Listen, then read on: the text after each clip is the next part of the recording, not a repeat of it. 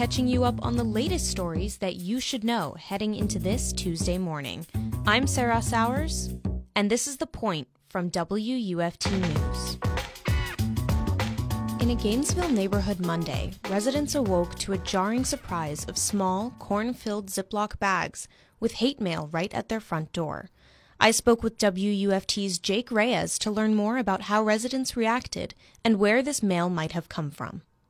We had gotten some tips that there had been anti-Semitic hate mail basically going around in a neighborhood north of the University of Florida campus.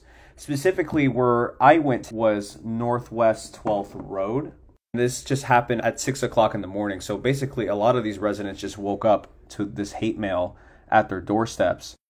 Can you tell me how the neighbors felt about receiving this mail and what they did with it?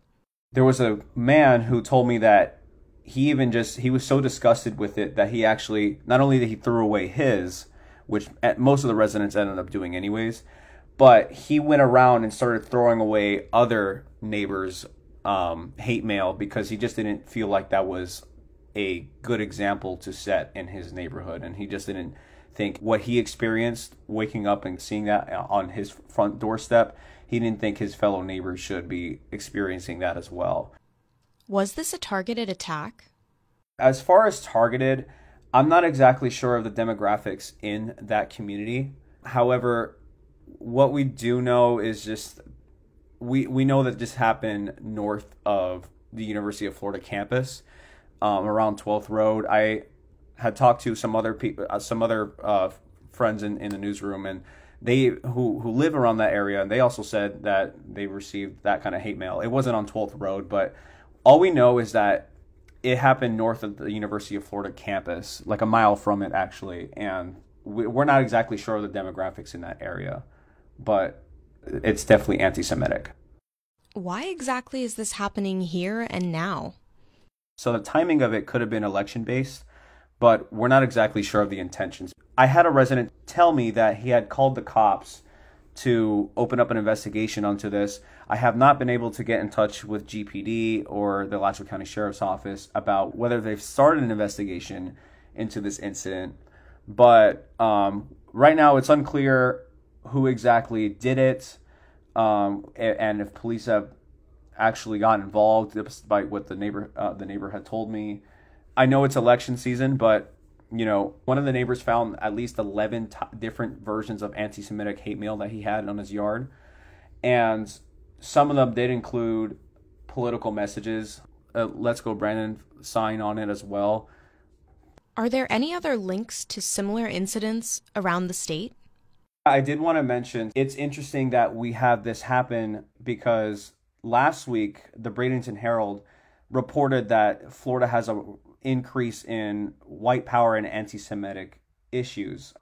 According to the Bradenton Herald, Florida saw a sharp increase in anti-Semitic incidents. This report was actually led by the Anti-Defamation League, which is a New York-based organization, and they track anti-Semitic incidents and other extremist activity across the country. But what they found is that our state actually saw a 50% increase in anti-Semitic incidents in 2021 compared to the year before. And keep in mind, this report came out September 14th, so literally last week. And then you have a few days later, this happened to our own local community where people are receiving these anti-Semitic mail. Then we're hearing about this in other places in Florida amid this increase. What was it like being on the ground reporting and talking to these residents? When I was walking around basically with that hate mail in my hand, and it hurt to do that because just holding that kind of stuff, it's hard to do.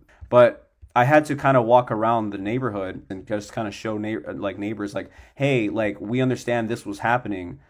Tell me about your experience. But that's how much they really despise this incident, to the point that me walking around just doing my job reporting hurt their feelings again.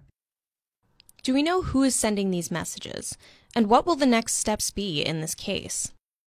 I have not been able to verify who it is. However, there is a website link that will take you to some kind of organization. I don't know. I don't have any names of who's behind it. And last time I tried accessing the website, it just was not loading for me just to try to see who it was. But there is a QR code on this hate mail basically leading to their website to learn more about Jewish involvement in government or something like that. But I'm not sure, and I would kind of have to wait to see from the police to see what their investigation is, if they have opened one, to see who is really behind this and if there even is any criminal charges that would be assessed in this distribution. That was WUFT reporter Jake Reyes talking about anti-Semitic hate mail that appeared on people's doorsteps in Gainesville on Monday. This is still a developing story. Check WUFT.org for the latest updates. Now for today's top headlines. 3 Gainesville men accused of operating a drug trafficking ring using Snapchat avoided trial Monday after negotiating last-minute plea deals. According to WUFT News, authorities began investigating the group after a late-night shootout at Cabana Beach, an apartment complex popular with University of Florida students. Last week, a federal judge heard arguments in a lawsuit about Jacksonville's redistricting process. The Tributary reports U.S. District Judge Marcia Morales Howard will file a written order that either strikes down or preserves the Jacksonville City Council and Duval School Board districts that plaintiffs say were racially gerrymandered. 10 voters and 4 civil rights organizations filed the lawsuit, saying the city had packed black voters into 4 out of 14 districts.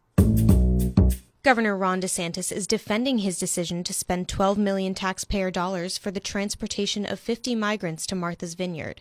But a Democratic sheriff in Texas launched an investigation about whether the money was spent as intended.